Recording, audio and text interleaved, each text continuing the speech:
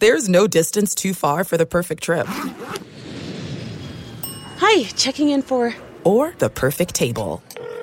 Hey, where are you? Coming!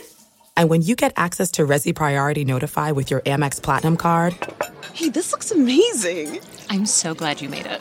And travel benefits at fine hotels and resorts booked through Amex Travel, it's worth the trip. That's the powerful backing of American Express. Terms apply. Learn more at americanexpress.com/withAmex. Hey, it's Charlie. This week I heard a piece from my colleagues at The Cut that totally moved me. It's probably one of the most important reported stories in popular music right now. And so I want to share their work on how Sparkle spoke out against R. Kelly and why it cost her career. Here's The Cut. The Cut. The Cut. The Cut. The Cut. The Cut. Nearly 20 years ago, when Sparkle decided to tell the world what had happened to her niece, she thought the video evidence spoke for itself. I mean, nobody was believing me. Am I crazy? Am I the only person seeing this? What I seen on a tape, that's what it was. And it wasn't my craziness. Had people listened to me, believed what I was saying was truth, just listen, we wouldn't be here. But now we are here. R. Kelly has been found guilty on all charges in a federal sex crimes trial, after Sparkle, real name Stephanie Edwards, first reported Robert Kelly to the police for allegedly sexually abusing her 14-year-old niece. My colleague, Angelina Chapin, sat down with Sparkle a few times during and after R. Kelly's most recent trial to hear about the monumental costs she has paid for coming forward. As soon as I spoke out, empty. My career pretty much shattered down the drain.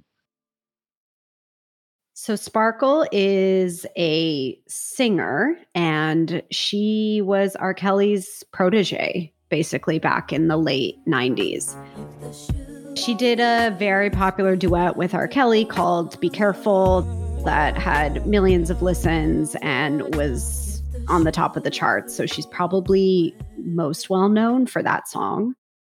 They worked together for most of the late 90s. Little Diana is what they call me, Diana Ross. Little Diana. It was like everybody loves Sparkle. Sparkle's great. She's dope. She can sing. I love the way she dresses, her hair, her this, everything. So it's the late 90s and Sparkle's career is taking off. She also has a niece who's looking to get into music, who's 12 and an aspiring rapper. So she thought, well, who better to help her achieve success than the king of R&B. So it was supposed to be a really positive relationship that she had set up. So in 2000, Sparkle decides to stop working with R. Kelly musically. She wanted to make her second album on her own. And around the same time, this is 2001, she starts hearing from people inside R. Kelly's camp, former friends of hers, people who work with him, that like, hey, your niece is in R. Kelly's studio a lot. She's by herself. She's unsupervised. Nobody told her anything specific, but she just started to get the feeling that something is not right here. So I would give calls to my sister and say, hey, I'm hearing rumblings. You may want to check this out. Your niece is down here at the studio by herself, no parental guidance. She's just here wandering the halls. And not to say that I thought something was going on at that time. It's just the studio has a bunch of seedy things happening in different rooms. It could be drinking, smoking, just the whole gamut. And what would her response be during those years? Oh, no, she's fine. That's her godfather. Right. He wouldn't, everything is fine. Yeah. And I was like, look, our parents we didn't grow up that way. She couldn't shake the worry. So she ended up calling child services and saying, can you look into this? And I did that anonymously because I didn't want, people saying, oh, she's a disgruntled protege of R. Kelly's. And I'm just an auntie. I can go no further than what I really did. Mm-hmm. And because the laws state, if I'm not parent or guardian, then she didn't have a lot of rights. So she kind of just had to wait. and see what happened. Until later that same year, we're still in 2001, when she gets a call from a lawyer. Called my home phone. Don't ask me how people were getting my home phone number. I do not know. Who says that he has a tape that he wants her to see. Jesus. I was horrified and I was disgusted. It's one thing to hear things, but to actually see things is a totally different thing. And who's this lawyer? What's his connection to the case? So do you remember how he found out about it, or? Don't remember.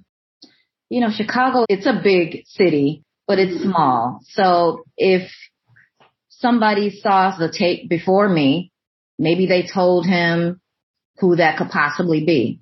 Okay. So he reached out to me in hopes that I would get my sister and brother-in-law to take him on to represent them. He showed me that tape and I called the family. The family said they wanted to see it. Then minutes later, no, we don't want to see it. Halt everything, because I'm assuming Robert got to them. Her theory is that R. Kelly, somehow threatened them or whatever. I mean, she doesn't know and she doesn't like to speculate, but from her experience, the door was shut and her family cut off contact. It floored me. Absolutely floored me, because we were very close. Like, very, very close. But you're mad at me for what?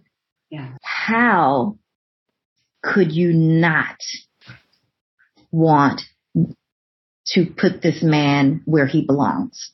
And you still don't have an answer to that question? Don't have an answer. I want an answer to that. What a difficult situation. You're speaking out for someone who maybe doesn't want you to speak for them. So what's the right thing to do? I mean, I think it's a valid moral quandary. I can imagine that inner tension of the person I love, who I'm trying to shield from this, won't even talk to me, doesn't even seem to want this. What am I doing? I'm sorry, but it's like he was the one who did wrong. Who would still be around a person who has violated their kid? Yeah. I don't know anybody who would be okay with that.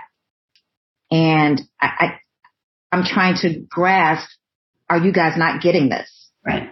This person has violated your daughter, my niece, 14 years old. For family to not see what is there. And then the kicker for me is that even in knowing what he did, you still are going to his concerts, going to his parties, going to his home. Like, you're still engaged with him. She was horrified. But Sparkle being Sparkle, she was also spurred to action. She's just the kind of person who can't sit by if something like that happens to anybody. I think first I called my sister-in-law because she was a cop. She was a Chicago cop at the time. She informed me what to do, and I did that. I called the authorities. Some detectives came out, took my statement, and they basically told me that their hands were tied. I don't think there are words to describe what that must have been like. I mean, I won't go over it here. This is the infamous quote unquote P tape that probably, if you know anything about what R. Kelly's done, you know about the P tape. Yeah. It was mocked widely. It became, unfortunately, sort of a cultural phenomenon. So in 2003, Dave Chappelle comes out with the video called Piss on You. And he mocked R. Kelly's singing style and sort of like just overt sexuality. But it just made light of something that was actually really serious. And the culture was not grasping the sort of severity of what R. Kelly was doing to these girls. I don't even really remember, especially when that Dave Chappelle skit came out, it being a point or a detail that was laid out that the girls were underage. It didn't really occur to me until much later that these were children. And I don't think that's what he was trying to make a commentary on, right? I think it was just sort of like, it's crazy R. Kelly has a pee kink. That was sort of the extent. We mad about it. R. Kelly, I seen R. Kelly in Chicago. He's mad at me. Ain't no punchline to that. That nigga is mad. How you gonna make a video about peeing on somebody? Nigga, how you gonna make a video about peeing on somebody?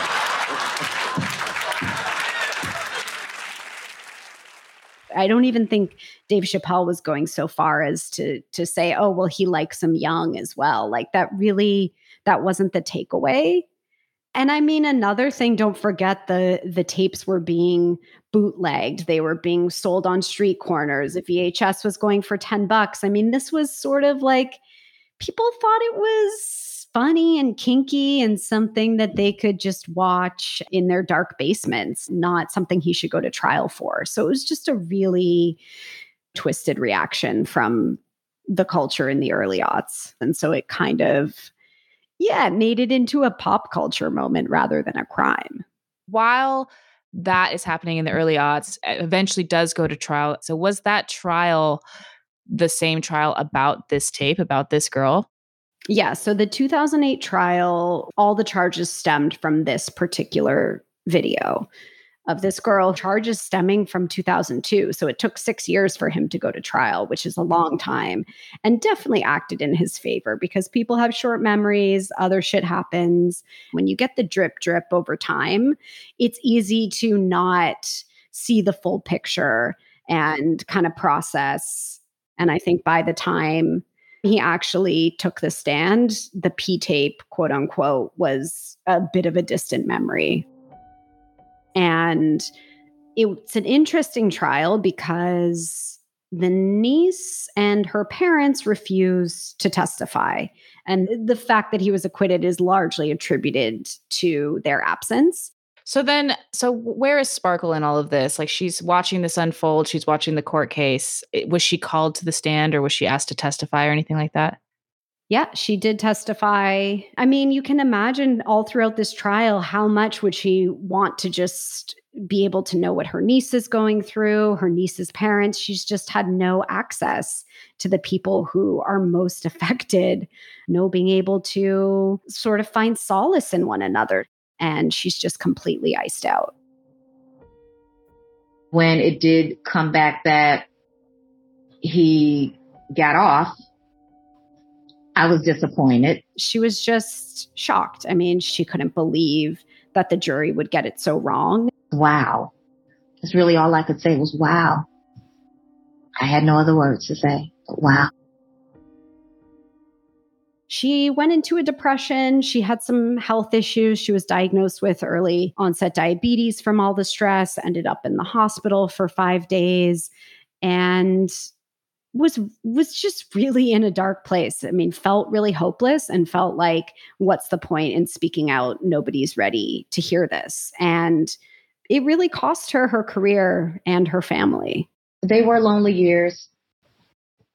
Even in those 10 years estranged from my family, look, I found myself homeless at a point. So, I spoke and took all of the backlash and would do it again because I don't give a fuck. I'm sorry. Excuse my language. Please, lay it on. I don't give a fuck who has anything to say about it. I did what was right in the right time. I didn't wait a day, a month, a year, or 5 or 10 to speak it. I wanted it to be known. So I kind of think of Sparkle as one of the OG whistleblowers with R. Kelly. I mean, there's obviously the journalist at the Chicago Sun-Times who has broken open this story and made it really widely accessible to the public. But Sparkle, sort of alongside him, was always saying, R. Kelly abuses children. My niece was one of his victims. And this video is not funny. I mean, this is criminal evidence. And she's really been ringing the alarm bell for the past 2 decades and faced some very, very serious consequences for doing so. Industry people took their boots and their skirts and they hiked them up and they ran for the hills for me. You can feel it. You can feel the okay, they're not going to pick up the phone, so let's not call them. That's what I felt everybody did. What's that gif where you see Homer Simpson go back into the grass? Really? They were like, oh, and that was hurtful for me. They're not going to pick up the call from you because they want that relationship still, just in case he doesn't get indicted or anything. Yeah. So let's keep that relationship going.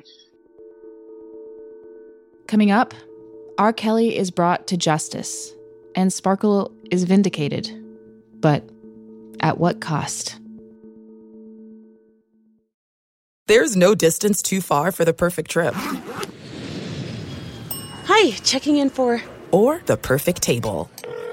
Hey, where are you? Coming!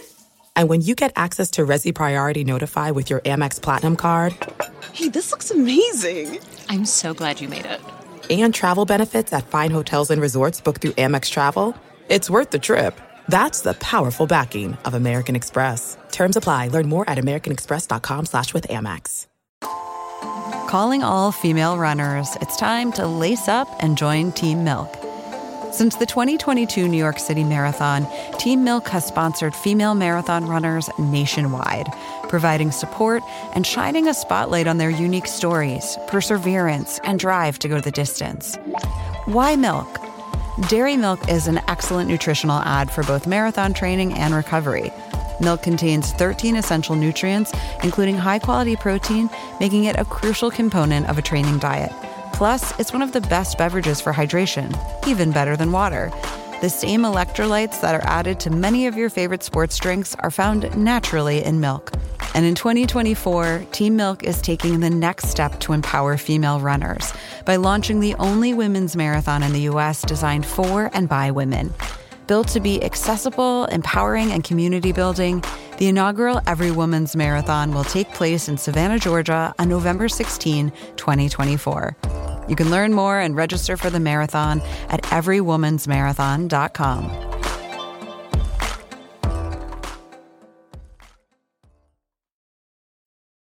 In the 2008 trial, R. Kelly was acquitted.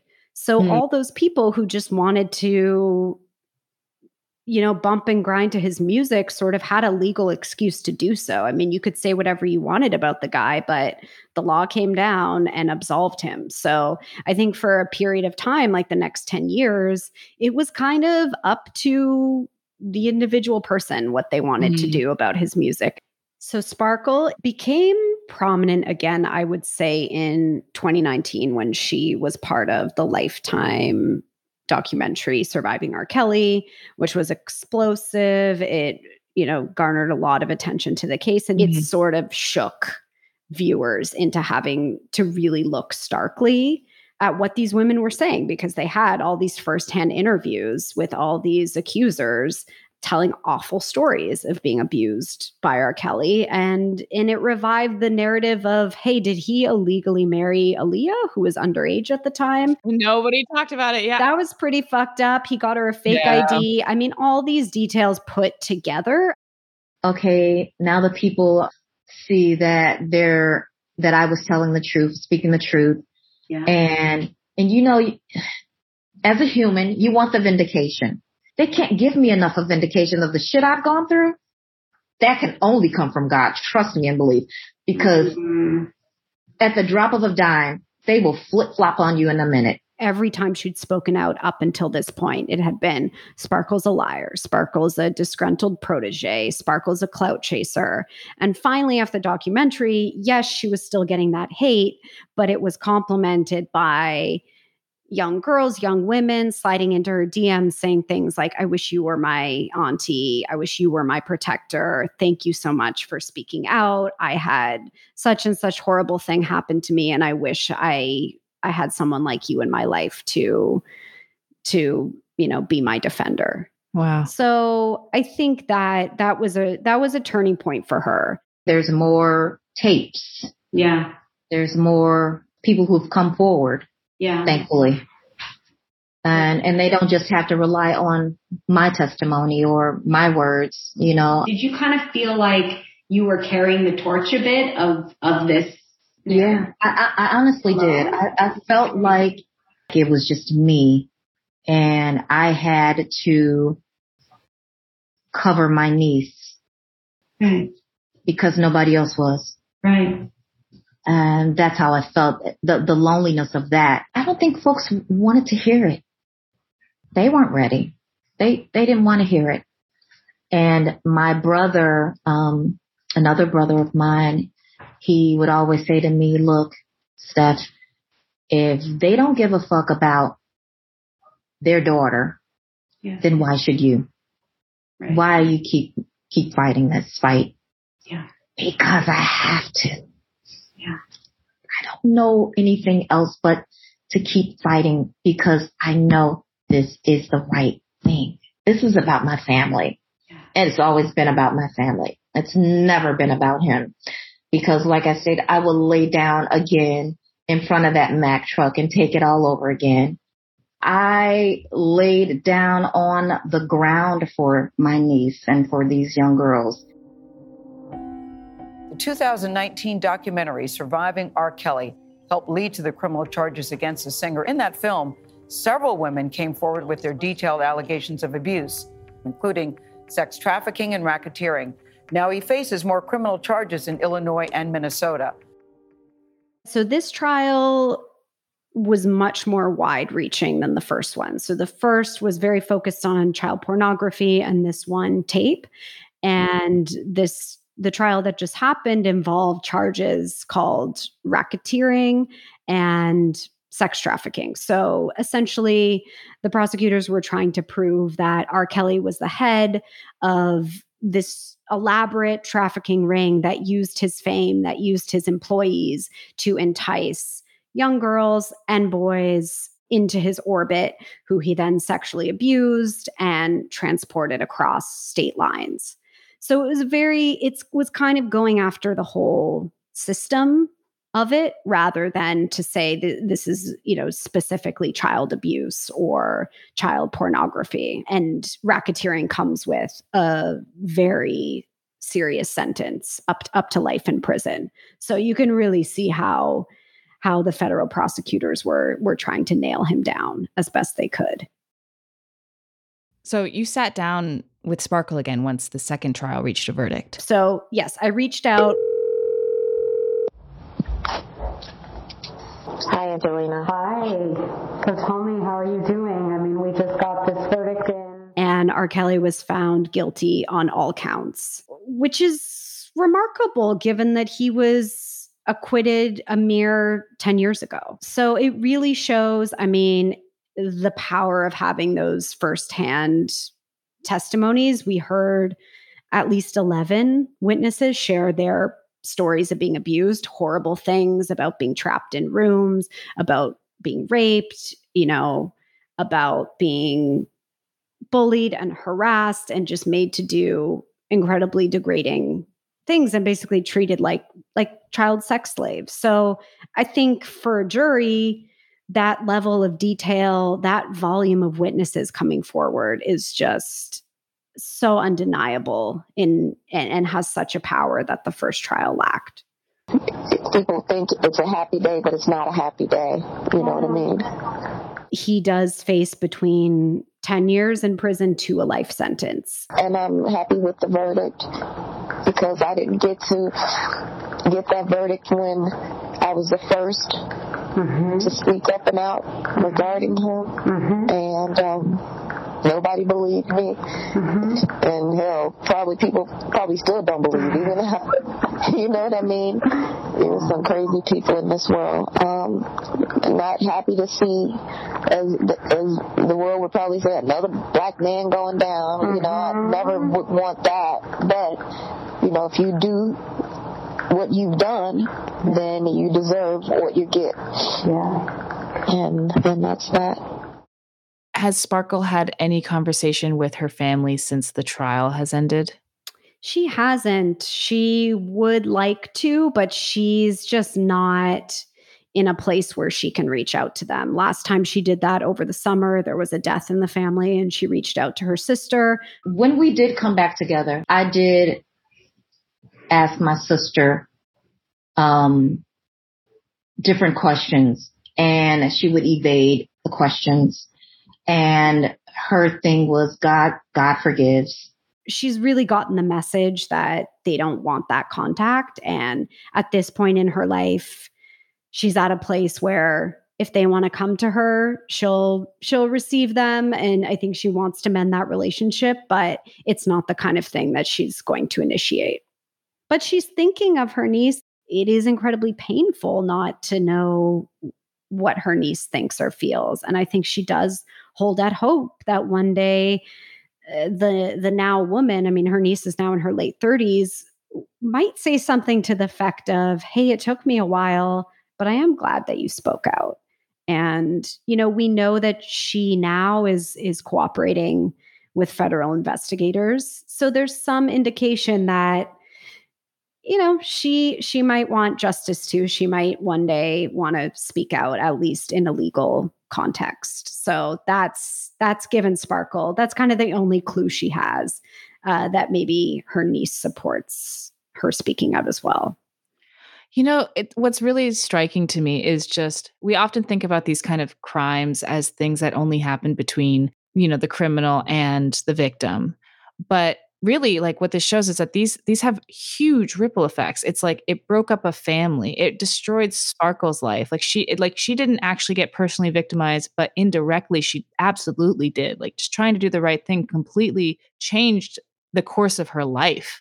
You know, for 20 years. Like, it's not just the victims. Like, these crimes have huge networks of harm that they cause. And I'm really glad that we're having these conversations, but it's so daunting. Yeah. And I think it's uncomfortable, right? Because none of us are above it. Like, most of us aren't Sparkle, and most of us can't say, yeah, I stopped listening to his music as soon as I heard the charges. Like, I remember just listening to Ignition, thinking that was a great song, dancing to my friends with it, being 16 and completely oblivious to the wider crimes, not thinking of the victims. So it's both a cultural reckoning and a personal one to think of, like, yeah, how did you engage with these artists at the time? Were you laughing at Britney Spears? Were you listening to R. Kelly? You know, we all have to sort of revisit our place during those moments and be honest with ourselves about where we were at. And the answers can be really ugly. Yeah. And in fact, it's kind of sad because it's almost become the documentary revisiting a traumatic past has almost become a genre of entertainment now. And I mean, maybe that's what's going to make it, maybe that's the self-policing system that will evolve from this. But I guess that will remain to be seen. But at least for now, you know, there's some justice being done. It seems only right that in this time when we all have Netflix-addled brains, that the only thing that snaps us to attention is the 5th Britney Spears documentary or, you know, the Lifetime series on R. Kelly. But it is true. And, you know, you could argue this trial would not have happened without that documentary, without Sparkle's voice. Yeah. So, you know, she does have that on her side, knowing that very well she has prevented more girls, more boys from being abused. I have to see this assignment through. And I think that's the takeaway for me, is the strength to carry this on my back alone without a Me Too, a Time's Up. I wish there was something like that back when. And even with the Me Too now, I didn't even know that Me Too was for Black women. We are so marginalized as women, like, for our skin color. It's like we're the bottom of the bottom. And for Robert to just have targeted Black girls and women is another testament to how we aren't given a fuck about. And I don't understand that. R. Kelly will be sentenced for his crimes in May. there are still several other federal and state cases against Kelly pending.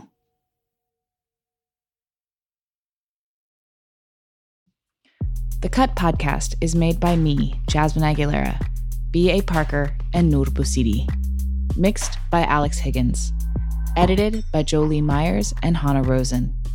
Our executive editors are Hannah Rosen and Nishat Kurwa.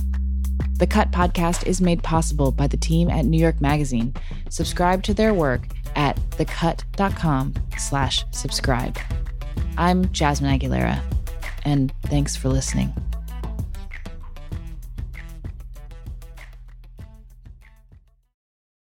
There's no distance too far for the perfect trip. Hi, checking in for... Or the perfect table. Hey, where are you? Coming! And when you get access to Resi Priority Notify with your Amex Platinum card... Hey, this looks amazing. I'm so glad you made it. And travel benefits at fine hotels and resorts booked through Amex Travel, it's worth the trip. That's the powerful backing of American Express. Terms apply. Learn more at americanexpress.com/withAmex.